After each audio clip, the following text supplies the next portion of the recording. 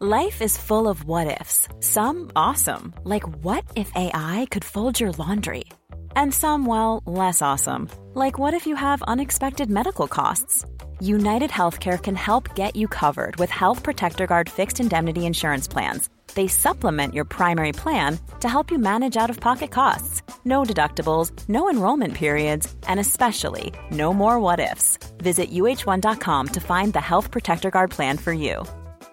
Many of us have those stubborn pounds that seem impossible to lose, no matter how good we eat or how hard we work out. My solution is PlushCare.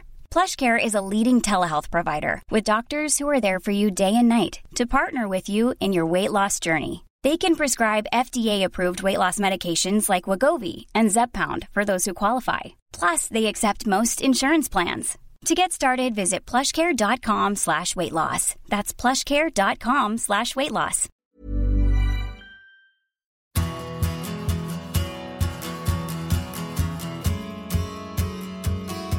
Hello everybody, my name is Martin Gregg, and from Backpage you're listening to the big interview with Graham Hunter at the Euros. It's the day before the final of Euro 2020, and I'm not going to call it Matchday -1, but Graham Hunter is on the line to discuss England-Italy.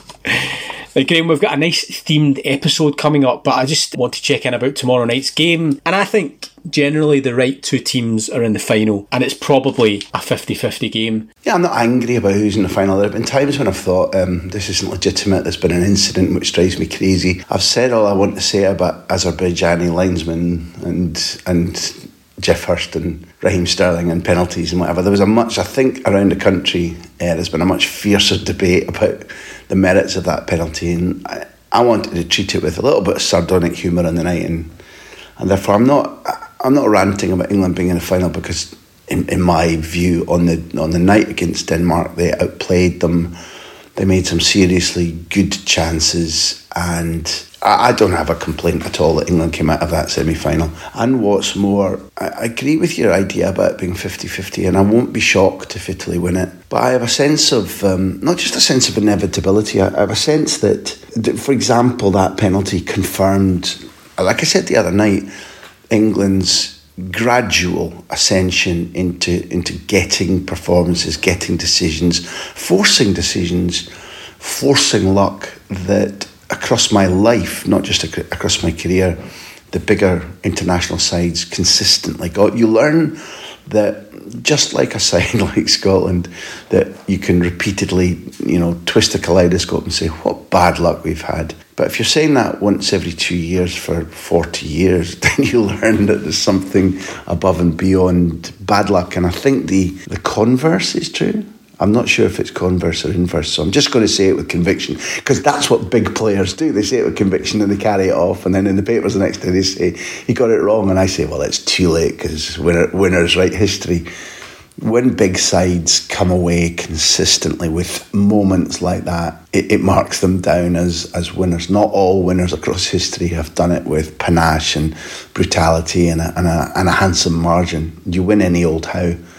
I think England have got that. So, you asked about my feeling. You'll ask me more about what you want to share about the way the final might develop. But looking at it from a distance, and for a couple of weeks now, it's felt to me that even when England are vulnerable, even when things don't necessarily click, they're wholly different now. They're a team with a system. And the things that have made me believe now since before Ukraine, because I didn't have any doubt they would beat Ukraine, but the performance they put in that day, plus the performance against Germany, not the scoreline, the performance, plus the large part of the performance against Denmark, told me that they've got reserve. I think they've got, that a lot of focus is put upon Southgate's 11, and that's understandable because that's always the headline ticket. But I haven't done a calculation since earlier on in the tournament, and I think it was that day, it was Neil I was speaking to, but at the point where I last spoke about it, I think 71% of the goals were coming in second halves and in extra times. Now, listen, while we're speaking, I could probably do that calculation right now, because, so here we are, in first halves, 51 goals have come in the first half, whereby 97 goals have come after half-time. So that's a slightly changed proportion, but it's heavily towards teams that can accelerate in the second half, or that can accelerate. I mean, one of the big proportions are, in fact, the biggest proportion of goals come between 46 and 60. So that's half-time, the managers have had a chat, you've all had a glass of orangeade, you patted each other on the back, the masseur's been over your thighs, and then there's a spurt between 46 and 60. That's 30 goals. The biggest number of goals, if you split it up into periods of time, comes between 46 and 60. But the next biggest number of goals come between minutes 76 and 90. And I'm relating that back to, I'm not talking Italy down, but I think if you look across now a sort of phalanx of players that probably, let's leave the fullbacks out of this, although I could have easily imagined Reece James coming on and marauding down the wing and imposing himself and creating a goal. That's easy to do, but let's leave the defenders out of it. Moving forward from Henderson through Sacco, Mount, Foden, Grealish, and even Everton centre forward Calvert-Lewin, there's a big phalanx of footballers there who haven't run themselves into the ground, who've either been used sparingly or have so little kilometres in the legs that you could genuinely expect them to be able to take a game away from an opponent this Sunday night. So I think a combination of respect for the way in which... There's another thing too. Your man, Steve Holland, it frustrates me a little bit because he's one of the few major players in this that I haven't had direct experience with. Reputation very good. And I love the way that to my way of understanding, there's a clear delineation between him and Southgate. It's not to suggest that Southgate doesn't have a tactical brain, but I've never honestly looked at him and thought there's somebody who's standout at reading the game. He seems to me to be an absolute standout at reading people. Now, I'm not comparing him to Ferguson in achievements, but as much as Alec understood football and was an inveterate gambler and a brilliant percentage gambler, his massive, massive strength was people, understanding people, undermining people, inspiring people, changing people, giving support to people. Ferguson was, I think, first and foremost, apart from hard and a winner, his skill lay in how to utilise human resources or how to destroy human resources. Southgate's a different milk your tea version of that. But the match between him as a leader, as an organiser, as a people man, as somebody who sets standards, somebody who reads a group mood, who reads a national mood, and then apparently on the touchline he's completely unabashed about taking tutorials on the... There's no way that he goes into the dugout, turns his back on the cameras, speaks directly down at Holland sitting down as if to say, look, you can't see what I'm saying, you can't see who's the dominant partner here. He's out there, doesn't give a hoot that you can see the two halves of the orange. And again, I really like that. And I think it's useful to us analytically because we're beginning to see how England compute things. So I've left a lot of, out there about why I think that England will win it. But I buy your idea that Italy are much more hard-boiled. Many more of them have been this course or something similar to it. There's a different dynamic between Mancini and Vialli and even Lombardo. I think there's a massive power and momentum. Those three have known each other for, practically their entire adult lives.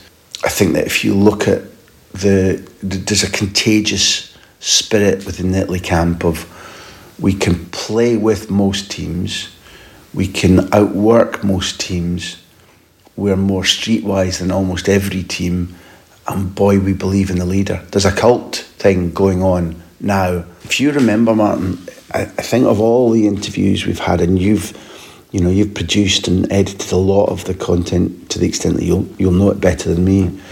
But when Micah Richards said to us, and you listen to the way in which he worked hard to win Mancini over, worked hard to put up with being told you're not good enough positionally, and took the advice, worked on it, and adored what Mancini did for him and adored being part of that league-winning team. But by the end he said, and he said it frankly, there were people in that dressing room who he'd lost Now, we don't see that. We don't see the outside. There's so much fixation on he's still slim, he's still elegant, his hair is luxurious and Samson-esque.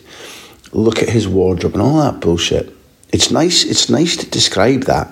It would be ignoble to ignore it, but it doesn't tell you anything about what's revitalised an Italy side that was in pieces when he took over, and which, when, not long ago, Spain were comfortably pumping 3-0 in qualifying.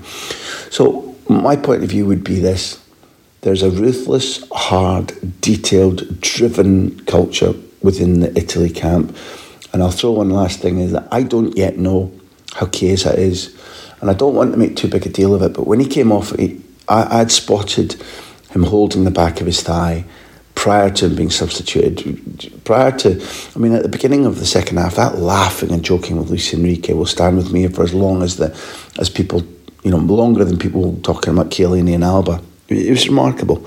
And Chiesa looks as if he's going to be special. He might not be a world-class footballer, but he's got equally what his father had, is that ability to not only find himself in the right place at the right moment, but do something with that golden spot.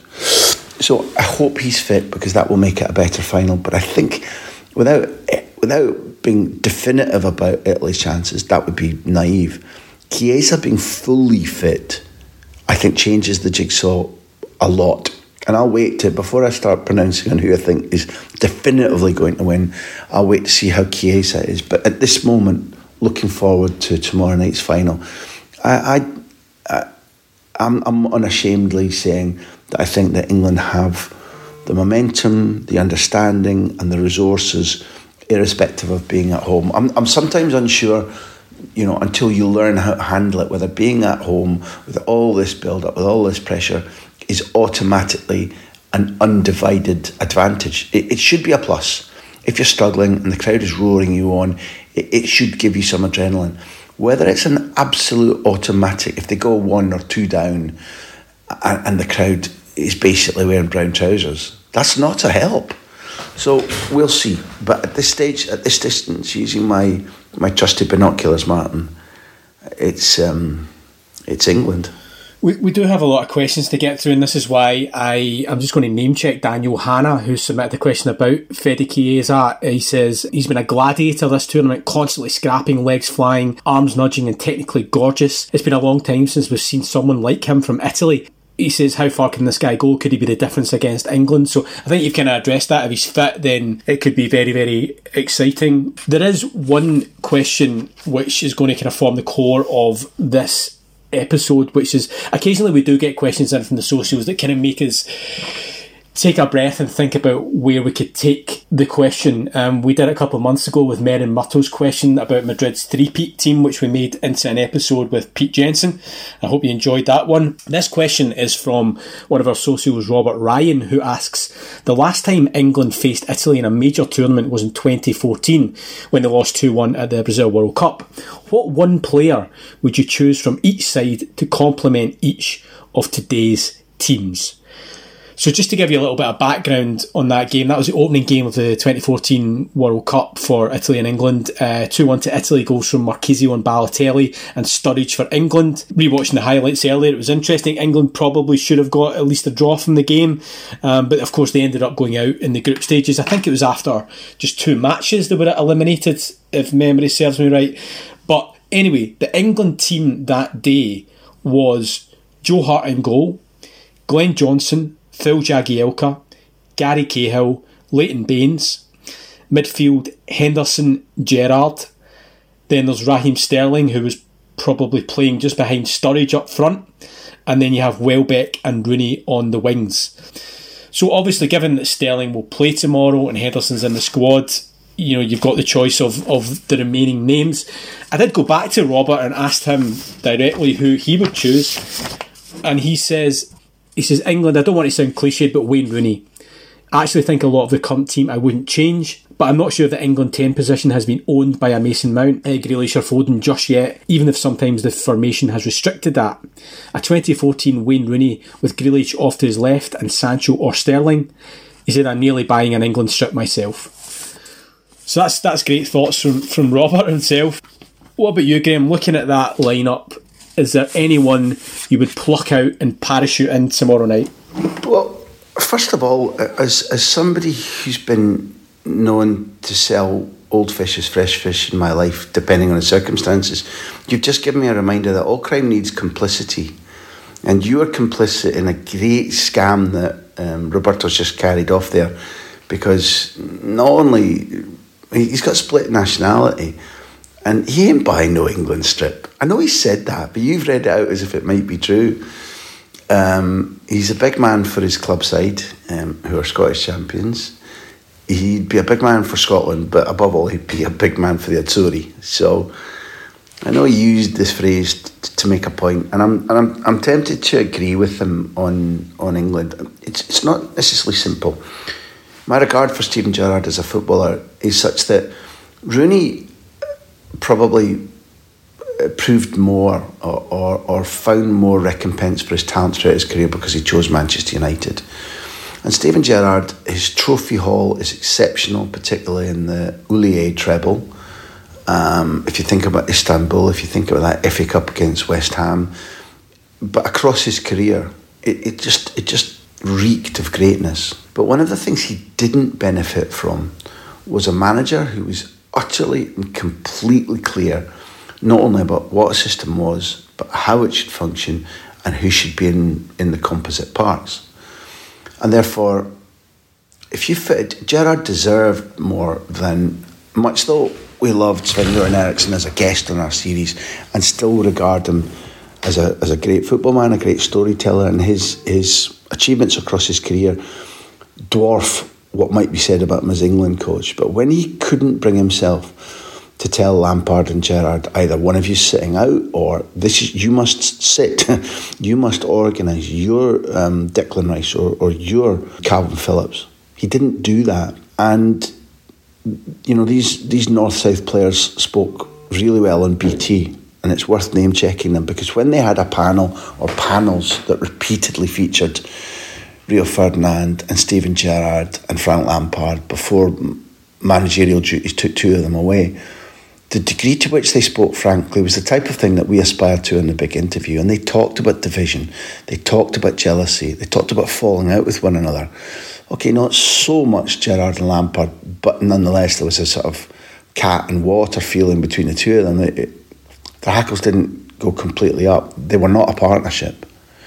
They were fighting tooth and nail between Chelsea and Liverpool. But worse still is when you listen to Rio Ferdinand and Frank Lampard, having grown up together close as friends, but close on the pitch too, having shared similar things, having London backgrounds, and yet Lampard probably being the one who would confront it most and talk about the division when Rio Ferdinand was at Manchester United and how they stopped talking and stopped having a friendship. Now, for England, that cost them. And the reason that Roberto, I think that Rooney's decision speaks for itself. And just to treat your suggestion there, I think it dovetails with one of the things I was trying to, don't know if I achieved communicating it, but I've seen it for club level. But Harry Kane dropping deep into a 10 position for England really was exciting. Particularly, he's done it across the tournament in glimpses, less so at the beginning of the tournament, where, number one, he was much more playing as a tired, flat-footed 9. And number two, Souness was still right in one of the descriptions he made about him, about coming deep into midfield, not 10, coming deep into midfield just to get a touch of the ball, just to make what Souness called old man passes. That was right. But gradually, you know, the description that you get on television from ex-pros broadly isn't good enough, and not even close. Some of them are Excelsior. But some of them talk about, the common mantra is he's got a goal now and therefore he'll be fine. Well, explain that. It's not just a boost of confidence for a goal scorer means that another goal's coming. That's bullshit. What changed completely was Kane's willingness to provide for others. Yeah, if a 9 drops back into a 10 position, he's often thinking, if I drop back into a 10 position and either feed it in just inside me either side or wide, I'll get the return pass, and there's a hint of selfishness. But Kane is definitely playing now that he as soon as a goal went in, it was like a little thing clicked into place about, the team's got to win. I'm not accusing him of being selfish, but his decisions now, infinitesimal decisions taken in split seconds, are about doing the right thing all the time. Sometimes he's not capable of it. So the idea of Kane ostensibly being in the 9 in Roberts formation with Rooney in behind him at 10, with two of the wide players on either side, whether you'd even call Grealish a wide player, I'm not so certain, but the combination of skills and instinctive understanding of Rooney and Grealish behind Kane, superb. But Rooney obviously played 9, can play 9, irrespective of the number of goals he got. He had the ability to play wide, 10, 9. But him and Kane interchanging, as Mount is trying to do for Kane at the moment, superb. That prospect is absolutely brilliant.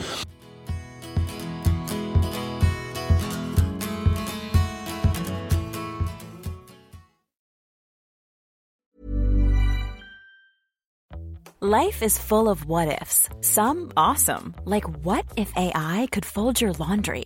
And some, well, less awesome, like what if you have unexpected medical costs? United Healthcare can help get you covered with Health Protector Guard fixed indemnity insurance plans. They supplement your primary plan to help you manage out-of-pocket costs. No deductibles, no enrollment periods, and especially no more what-ifs. Visit uh1.com to find the Health Protector Guard plan for you. You should celebrate yourself every day, but some days you should celebrate with jewelry. Whether you want to commemorate an unforgettable moment or just bring some added sparkle to your collection, Blue Nile can offer you expert guidance and a wide assortment of jewelry of the highest quality at the best price. Go to BlueNile.com today and experience the ease and convenience of shopping Blue Nile, the original online jeweler since 1999. That's BlueNile.com. BlueNile.com. There's never been a faster or easier way to start your weight loss journey than with PlushCare. PlushCare accepts most insurance plans and gives you online access to board-certified physicians who can prescribe FDA-approved weight loss medications like Wegovy and Zepbound for those who qualify. Take charge of your health and speak with a board-certified physician about a weight loss plan that's right for you. Get started today at plushcare.com/weight loss. That's plushcare.com/weight loss. plushcare.com/weight loss.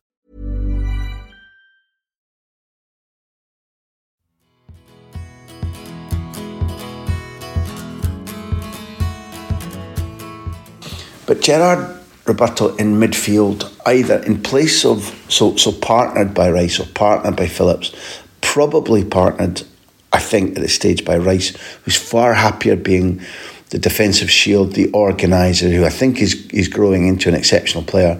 And it's now maybe 2-3 years since I said, if I was, an AC Milan trying to rebuild, Dortmund, Atletico Madrid, I would sign that player right away. At the time, maybe he wasn't quite in that position to walk straight into, Real Madrid or Juventus or Barcelona at that stage. But to my eye, there was no question that that's where he was going to get to. So, Roberto, I'll see your Wayne Rooney and I'll raise your Steven Gerrard, which you are in no position to argue against Steve Gerrard. It's great to say. So I'm taking it that I won that argument with Stevie G. And Martin, you applied the question to both sides. And now this is difficult because Pirlo at that stage gets in any team, anywhere. And probably it's got to be Pirlo. And Balotelli never quite punched his weight, either at club or international level, because his weight was so much greater. I always talk about the Nike boot launch I went to, where there was Cesc Fabregas, who's the Dortmund Royce, there was Thierry Henry, and there was Balotelli. And Balotelli, every trick, every challenge they were asked to do in the new boots in front of an audience, Balotelli was best at. Balotelli gets talked about in terms of his nonsense, his personality, his why always me, his size and his power. When in fact, he was a sumptuous footballer, extraordinary footballer. And therefore, again, Roberto, I think there's a big debate about the obvious natural brilliance of Pirlo, who gets in ahead of De Rossi, as far as I'm concerned, in this debate. But maybe this team, wouldn't you argue that maybe this team requires an out-and-out striker? And just to deal with Dan's question, Martin, Dan, something special is happening with Chiesa. He's now played about 30 internationals for Italy. And you know, a couple of goals at this tournament are goals 2 and 3 in 30 internationals. Yes, he's 23, but you can hear the sound of a click. You can hear the sound of daring. I think it's Austria where he comes on and scores, and Austria have gone toe-to-toe. Chiesa's little reach out with his right foot, gets high up, slaps the ball down and then finished. That invention, that risk, as far as I'm concerned, separates him out, and it was a lovely, lovely, lovely goal. Should have been defended better by Eric Garcia. It was a lovely goal against Spain. But yes, I think I've already said, Martin referenced that, so I won't speak long about this. I think he makes a big difference about at least cutting edge. But I'm saying that on current form, not stats. So at 23 and not 24 till October, having played a lot for Fiorentina as a very young man, and having been schooled at Juventus and having to fight for his place at Juventus, we're watching the click. The click is happening. So I hope he plays, and in Robert's idea, hypothetical world, for my taste, he's probably playing next to, on the right of Balotelli, but they're facing an England midfield with Stevie Gerrard in it, and millions more would be watching on Sunday if that were the case. Is there any kind of debate over Joe Hart Pickford? And if there is, then it's quite an interesting one, because, I mean, it reflects how much football has evolved in the past 7 or 8 years, that Pickford is now number one because he has this ability with the ball at his feet, and you know, Hart's inability with the ball at his feet kind of cost him his career, certainly at Man City. So, but it's quite an interesting one, because in terms of shot-stopping ability, Joe Hart at the peak of his powers was something to behold. I think they separate in a couple of ways beyond what you're talking about, which is the reason that Guardiola used for eliminating Joe Hart from the picture at City quite quickly. One of those reasons is that Joe Hart is a huge character and felt he ruled the roost at Manchester City. And when Pep Guardiola comes in, even though I'm not claiming that Joe Hart behaved in a way to... Pep Guardiola had his number down already and went, I tell you how, one of the ways I'm going to make this my dressing room, it's like this. So you have to be a little bit sorry for Joe Hart, because personality and owning the dressing room in English football actually gets you a lot of purchase over the years. Unfortunately, the time was changing. The thing that differentiates him from me, Martin, and I love this question that you've posed, is that I'm not, inventing this now. I always said publicly, and whenever I was asked to write about the subject, that Joe Hart's natural ability and his defiance, his attitude, did make him special, but his housekeeping was always poor. There were always moments when a save would be followed by the ball bouncing out where it shouldn't. Percentage moments of the punch instead of the catch, or if a great save was made, does it go around the post or does it drop out? And because there's such paucity in television coverage, the quality of television commentary of football in England, you're still a hero if you made a save, irrespective of the rebound going in, and that's not right. Now, Pickford reminded me a lot of Joe Hart in that capacity, in that clearly shot stopping was one of his things, and he's not bad with the ball at his feet. But I think he had I'm not talking about massive errors. Like Hart, the job wasn't complete. The job of training yourself about how much a goalkeeper's life involves wasn't complete for either of them. But Pickford's worked on it.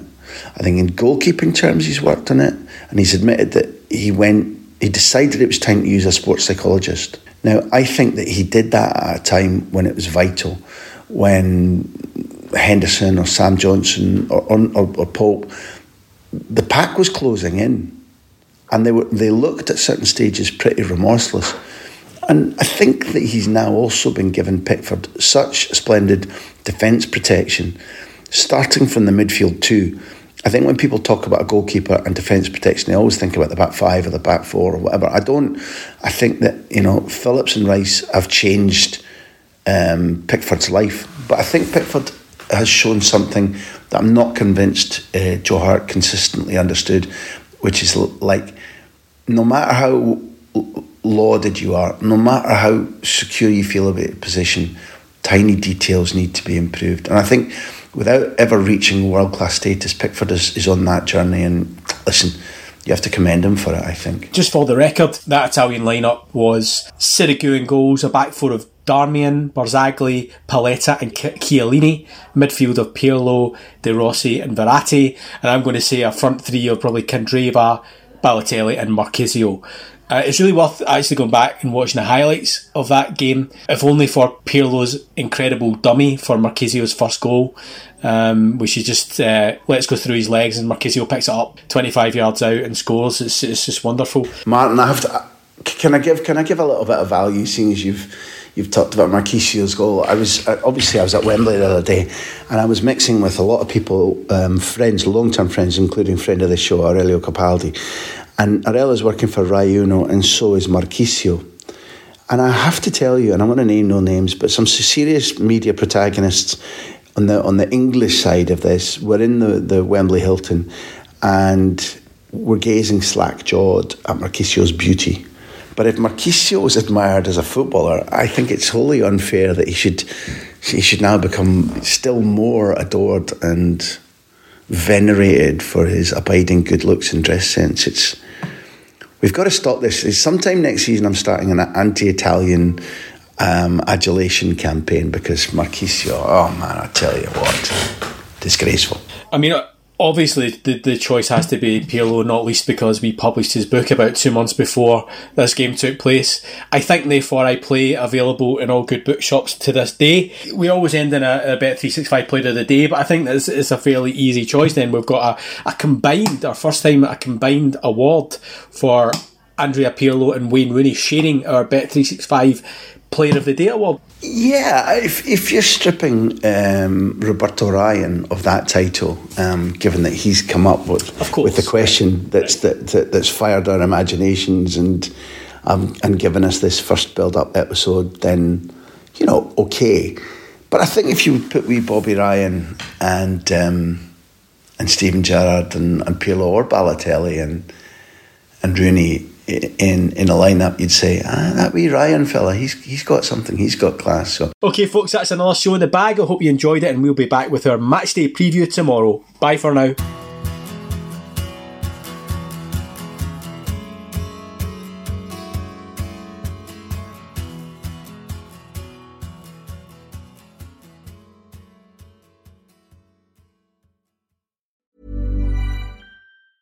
Small details are big surfaces. Tight corners or odd shapes, flat, rounded, textured, or tall.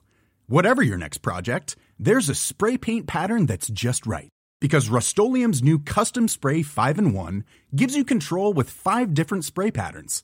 So you can tackle nooks, crannies, edges, and curves without worrying about drips, runs, uneven coverage, or anything else. Custom Spray 5-in-1. Only from Rust-Oleum. Imagine the softest sheets you've ever felt. Now imagine them getting even softer over time. That's what you'll feel with Boll & Branch's organic cotton sheets. In a recent customer survey, 96% replied that Boll & Branch sheets get softer with every wash. Start getting your best night's sleep in these sheets that get softer and softer for years to come. Try their sheets with a 30-night guarantee. Plus, get 15% off your first order at bollandbranch.com. Code BUTTERY. Exclusions apply. See site for details.